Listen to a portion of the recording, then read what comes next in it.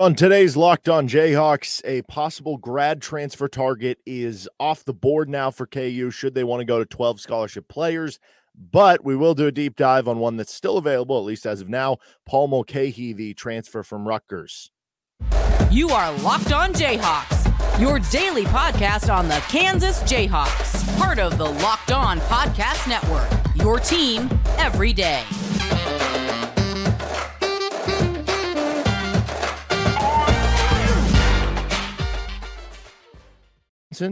You can hear me as well Monday through Friday from 3 to 6 p.m. on KLWN in Lawrence with Rock Chalk Sports Talk. Thanks for making Locked On Jayhawks your first listen every day. We are free and available wherever you get any of your podcasts. You can also like and subscribe to our show on our YouTube page. And on today's edition of the show, there is a possible grad transfer that I know was flirted around with, maybe it could make some sense with KU, as I'm sure many other colleges. Off the table at this point in time, but also we'll be doing a deep dive on Paul Mulcahy, the Rutgers transfer, and what he could possibly bring to the table. First, though, today's episode of the show is brought to you by Bird Dogs. Go to birddogs.com/lockedoncollege, and they'll throw in a free custom Bird Dogs Yeti-style tumbler with every order. It's an awesome Yeti-style tumbler. I use it all the time. I actually have it with me today, but unfortunately is in the other room. Nonetheless, on to today's show. And I guess the first big news here is just in regard to Antonio Reeves, who Kentucky player, entered the entered the NBA draft process, decided to come back, then left it open because he could be a grad transfer about if he would enter the transfer portal or not. There was a story from, or a tweet, I guess, from Jeff Goodman talking about how Reeves was taking classes at Illinois State during the summer, and that would get him to the point where he could graduate. Illinois State was where he was at before Kentucky, and that maybe the degree that he was working on at Illinois State was closer to graduation than the one he was working on with Kentucky. Like maybe all the credits didn't apply. So that's what would be having to do. From Travis Branham, though, earlier on Wednesday, Kentucky guard Antonio Reeves moved into his dorm last night and is expected to return to Kentucky for the 2023 to 2024 season. Whether that's maybe he just didn't think he was going to be able to get the graduation thing done, or he just had a change of heart, and maybe Kentucky came back with some NIL money, or maybe he just decided that was the best decision for him. Whatever ends up being the case, he is going back to Kentucky. It's not necessarily that there would have been like a lock that KU would have got him, this or that, but certainly if KU was going to go to 12, which we go back to the quote from Bill Self the other day, that they're happy with the roster, they're cool with it being 11, but that's not going to stop them from if the right situation rises. Maybe Antonio Reeves would have been that right situation of a guy who can play the 2 and the 3 for you and would be a really good knockdown shooter that maybe you could fit in and find some time for. I still do have some questions about how it would have worked because, as we'll go through this, it's going to be tough for, like, I think there is a role out there for somebody to play 10 to 20 minutes per game if you're a rotation player with KU. Reeves plays 30 at Kentucky. He's probably going to want to play 25 to 30 at, whatever stop he's at kind of bare minimum, right? And I don't know that was there for KU, and he is more of like a two-man. So it wasn't the perfect fit, but certainly he would have been another good, talented player that you gladly would have taken into the fold. But now he is off the table, and that gets rid of one possible transfer target if KU is going to add someone else. Which brings us to somebody we will be talking about today, and that is Paul Mulcahy, who is a transfer from Rutgers, who has been a veteran player, experienced player, multi-year starter at a Big Ten level, at a Power 5 level with Rutgers. He entered the transfer portal a week or two ago as a graduate transfer, so he is eligible even though it's past the transfer deadline because he is a grad transfer. He played 4 years at Rutgers. He has a 5th year this year due to his COVID year. And according to Adam Zagoria, who tweeted out interest from different schools, KU was one of the teams that reached out with reported interest.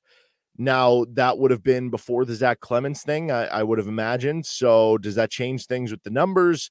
How real is the interest? Is it just, kind of checking in for a few reasons or another? Or is it like real interest where you're going full out to try to bring him in? I don't know. again, self-mentioned they would be open to adding, but they are content with 11, meaning it would have to be the right situation to get a guy in for 12. What is that right situation? Does it mean it's someone who is willing to come in and play a Jalen Coleman Lands role where, they're content maybe playing 10 minutes in a game, maybe only playing a few minutes in a specific game, but they want to be on a winning team and they're a veteran player and they want to set themselves up for beyond basketball, right? Or is it the specific situation of they're looking for a specific position if they're going to bring in a player? Or is it specific to, hey, we've used a lot of NIL money on this player and that player, like we only want players who aren't all about NIL money to come here, right? Could it be a combination of things? They can be specific because they don't have to add anyone at this point in time, but they could if the right situation rises, right? So does Paul Mulcahy check some of those boxes? Maybe, maybe not. I don't know. But he's a very good player from Rutgers. The question I think becomes for me, what is the fit going to be like? Because you look at it on paper, and I've kind of said all the way through that I think it does make the most sense. Kansas adds another player for it to be kind of a 3 or a 4. Now, maybe you do have to worry about how would that make KJ Adams feel, I guess. But if you're bringing on a 3 or the 4 under the guys of, no, KJ, don't worry, you're still going to start. You're going to play, 25 minutes per game. I just think that's maybe where you can make the most minutes or allocate the most minutes for somebody else in the rotation. It's hard to allocate minutes at the 1 and 2 with all the 4 guards you have. You can at least maybe allocate some minutes at the 3 or the 4, or by shifting somebody to, because if KJ, you give him 15 minutes at the 4 and you give him 10 minutes at the 5, he's playing 25 minutes per game, and he can be your starting 4. You can make Kevin McCullough your, playing 15 minutes per game at the 4, 15 minutes per game at the 3. That leaves 25 minutes per game at the 3. That leaves still 10 minutes at the 4 in that situation. And yeah, some of those minutes at the 3 might go to Nick Timberlake, or, maybe playing even Marco Jackson if it's next to Arterio and DeJuan Harris. But that leaves you with the chunk of minutes that you can at least divvy out to somebody else in the rotation. And with Mulcahy, he's 6'7", so he fits into that conversation about playing kind of that 3-4 role in terms of what we've seen the size of those guys be in the past. But also he's a point guard at Rutgers, so that creates a interesting fit, so to speak, and how exactly would it work if he does come aboard with KU. But we'll get more into his scouting report, the fit, the verdict, all that stuff coming up here on the show in just a second. First, though, this episode of Locked On Jayhawks is brought to you by Bird Dogs. Bird Dogs make you look good. They're stretch khaki shorts designed to fit slimmer through the thigh and leg, giving you a truly sculpted looks. They do the exact same thing as Lululemon, but they fit way better. They fit way better than regular shorts that are made of a stiff, restricting cotton. You've got the interior to them that's very comfortable. It's very freeing. You feel loose. You feel airy. You feel good during the summer when it's going to be really hot, and you don't want to worry about all the humidity and feeling swampy and stuff. You don't get that with Bird Dogs because you do feel airy. Bird Dogs fixed all the issues of some of these past shorts by inventing cloud knit fabric that looks just like khaki but stretches so you get a way slimmer fit without having to sacrifice the movement. And they also use anti-stink sweat wicking fabric that keeps you cool and dry all day long, so you look good, you smell good, and you feel good. Anything better than that? No. So get yourself some Bird Dogs. I'm wearing mine right now. I've got my tumbler with me in the other room with a bunch of water. Keeps my water cold, keeps my ice cold and together. So go to birddogs.com/lockedoncollege for a free Yeti-style tumbler with your order. That's birddogs.com/lockedoncollege for a free Yeti-style tumbler. You want to take your Bird Dogs off. We promise you that. Check them out, Bird Dogs. Okay. Scouting report for Paul Mulcahy. The Rutgers will be a 5th-year player. Obviously, experience. I always mention that with older players. That's never a bad thing, right? And that is part of the scouting report in this department. What are other strengths, though? I think his size and versatility. He is a 6'7" player with guard skills. So you're talking about versatility where he played point guard at Rutgers. At 6'7", you would think you're going to be able to play at multiple positions as a 2, as a 3. Could you play as a 4? I don't know. He is a little bit skinnier, and, the rebounding numbers aren't great. He hasn't really, for a guard, the rebounding numbers are good, but he hasn't really been put in that role. So where does the versatility go? 1 through 3, or is it 1 through 4? And that could be dependent on how exactly he would fit at KU. But for what it's worth, he was a really good post-up player too, which that might not be the be all end all. Could just be that you had a 6'7" point guard that you were getting guarded by 6'1", 6'2" guards. And so that was part of their game plan. We're going to post him up when that happens. But he ranked in the 97th percentile as a junior in 29 post-up field goal attempts. So again, limited sample size, but he showed that as part of his game. And maybe that means that there's more there about him playing up in size a little bit. Like, I don't know, maybe that's there, but at least it gives you another option with him on the wing, right? His passing is part of his strengths in the scouting report. 4.9 assists per game this past season. The year before as a junior, he averaged 5.3 assists per game. So he's been a really good passer. He's been playing point guard again at 6'7". In Big Ten only games, he was top 7 in assist rate the last 2 seasons. So again, good passer, facilitates, can be a lead ball handler, can be a primary ball handler as somebody running your offense. And it's never a bad thing to have a bunch of good passers and ball movers on your team. Solid defense, too, is a strength here. Now, if you look at his synergy numbers, they more so view him as like an average defender. And it's hard to take into account who gets credit for everything and what on the Rutgers defense. As a team, Rutgers was 6th in defensive efficiency on Ken Pom last season. So this was one of the top 10 defenses in the country. How much did that have to do with him? How much did that have to do with the ability of Rutgers to be switchable because they had him? Cam Spencer was a really good defender, though, too.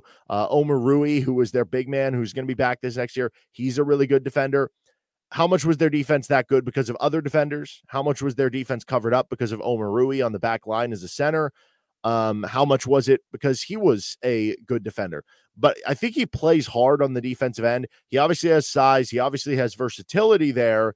And I think many analysts will tell you he is a good defender. So even though the synergy numbers lean toward maybe more so being an average defender, I would lean toward maybe being more, if we want to split the difference, like an above average defender. He averaged a steal and a half per game last year. He was 12th in Big Ten only games in steal rate. So you're getting a good enough defender on this end of the floor that has at least versatility, where he's clearly not going to be an issue on that end. And maybe you do have potential to be even better than that.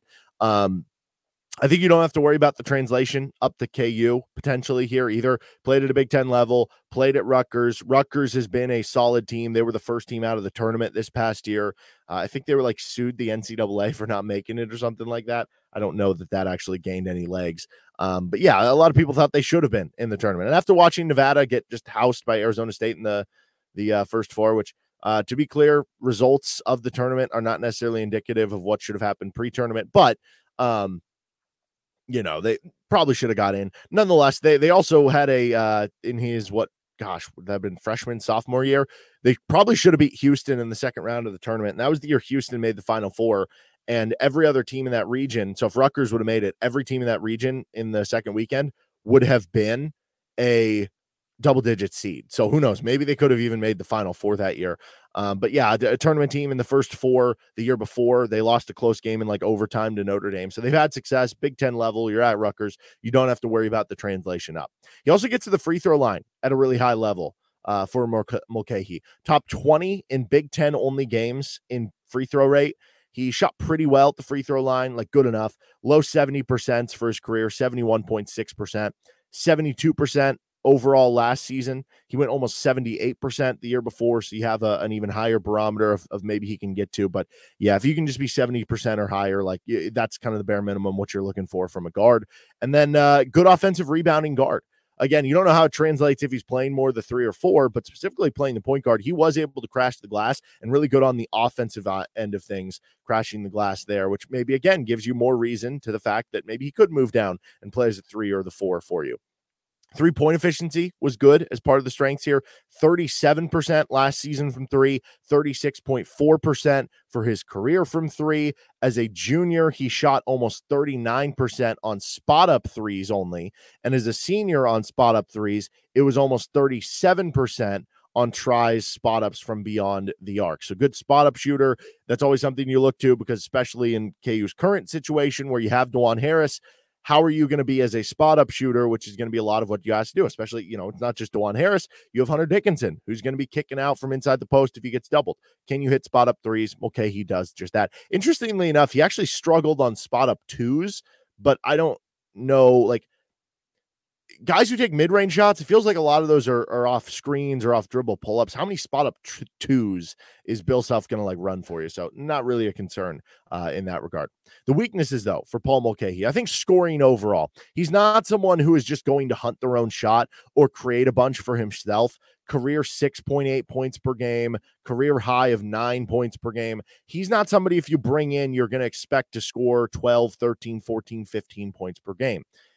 Even though this is on the weaknesses, though, I don't know that that's a bad thing, because at this point in the game for KU, if you are bringing on another player, you probably don't want someone coming in with the expectations that that's what they're going to do, because you probably don't need that. And you probably have enough roles filled that having someone who could contribute in other ways and not have to be a primary scorer would be a good thing. So here I am turning this weakness, I guess, into a strength. Also not a great 2-point shooter, 43% on twos last year, which you'd like to see that higher, especially for a 6'7" guard and being able to finish inside. He wasn't great in transition or off cuts or isolation percentage, really his whole career. But I think in a specific role, good passer, good ball mover, set shooter, like in spot up threes, doing some little things, rebounding, passing, and defense, like you still get a more than good enough player here. I think the other part of the weaknesses here, I would just say lack of 3-point volume, because as good as the efficiency was from three, again, 37%, good numbers on spot up threes, it wasn't a lot. Only 1.8 threes per game last year. That is like Hunter Dickinson level of amount of threes, except he's a point guard versus a center. And he's never been higher than 2.3 3-pointers per game. So does that tell you that he's not as good of a 3-point shooter as the numbers indicate, and that he can only take them if he's wide open? But is that a problem? Because if that's the specific role you're going to have at KU, that might not be a big issue. Or are you going to be asking him to take too many threes than he's accustomed to, right? Like, is he not going to want to take all those threes? Is that just not part of his nature? Is he not as great of a fit? And I think that goes back into this weakness part. Is he more of a point guard? That's how he's played the last 2 years at Rutgers. Would he be fine? And would he be able to play the 3 or the 4 at Kansas possibly, right? Like, would there be as good of a fit? That is a real question here in all this. So let's finish up here with exactly where that fit is and the verdict of everything. This is Locked On Jayhawks.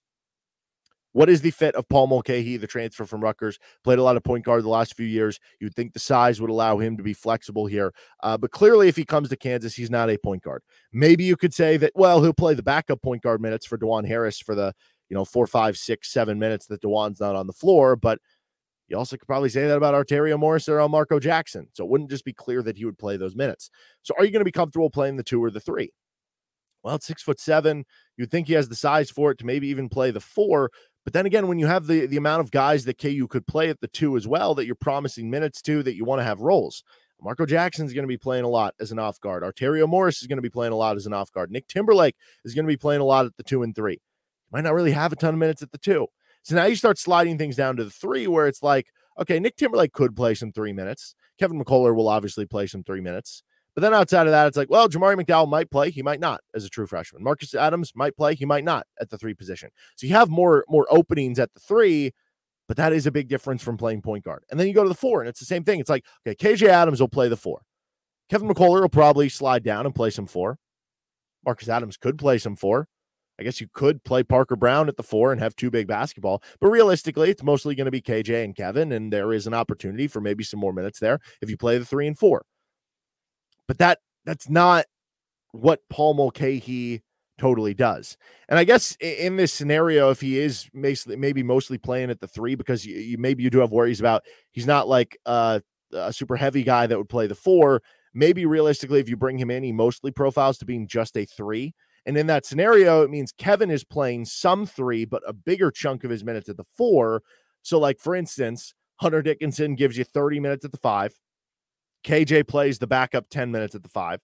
Then KJ plays 15 more minutes at the 4. That gets KJ, he's the starting 4, and he's playing 25 minutes per game. Kevin plays 20 minutes per game at the 4, then 10 at the 3. So Kevin's your starting 3, but he's playing 30 minutes total, and a lot of it at the 4. And then that could leave you with Mulcahy playing 20 minutes at the 3. The other 10 minutes available at the 3 go to Nick Timberlake. and Mulcahy maybe plays those other 5 minutes at the 2 or 4 positions. And in that scenario, KJ is still getting 25 minutes. Kevin's getting 30. Mulcahy's getting 20 to 25. But then you start limiting your minutes that now Timberlake, Morris, Elmarco, and Dewan can play. That are you having to make Dewan only play 30 minutes as opposed to 34, 35? Is Arterio and Elmarco only getting 18 to 20 minutes? Is Timberlake only getting 18 to 20 minutes, right? It creates more of a stretch, and it does become more difficult with the exact fit. So realistically, I think it makes the most sense if KU is going to bring someone in, specifically someone who can play the 3 and the 4, but also is someone who has to be comfortable coming off the bench, because you're not going to want to start them over Kevin McCullough or KJ Adams to upset the balance. And I don't know that that's the case for Paul Mulcahy. It feels like to me Mulcahy would want to go somewhere and be the starter, and maybe be if not the starting point guard, be maybe that secondary guard that can be a secondary kind of ball handler. And I don't know that there's that opportunity at Kansas. So I just don't know about the fit, even though he is clearly a very good player. If he does want to come to KU, I think the verdict for me is that, yeah, be the final piece of the puzzle and figure that stuff out later. But if you do have options, if you're KU, let's say you're choosing between Paul Mulcahy and somebody else who wants to come to KU. Let's say in this world, both players want to come to KU, and that player's a 3 or 4 more traditionally. I think you go with that player just because the fit might be better, even if Mulcahy ends up being just the better overall player, if that sort of makes sense. But overall, he is a good enough player that if he really does want to come to KU, you figure it out from there, and you work with a versatile, very stellar player coming from Rutgers. All right, that'll do it for this episode of Locked On Jayhawks. We were going to have a Antonio Reeves deep dive sometime, later in one of our shows, but obviously with that news, we won't be doing that anymore. Maybe we'll get to some more deep dives if some more possible player targets emerge. But I think we won't be back till next week. So there could be some more breaking news by then that leads to more shows between now, or leads to a different show and what we want to do next week. I also still want to get to this conversation about who has the last spot for the rotation right now, at least before, if they do add another transfer portal pickup. You can find our shows wherever you get any of your podcasts. You can also find us on our YouTube page with Locked On Jayhawks. That'll do it for this show. Have a good rest of the day. Later.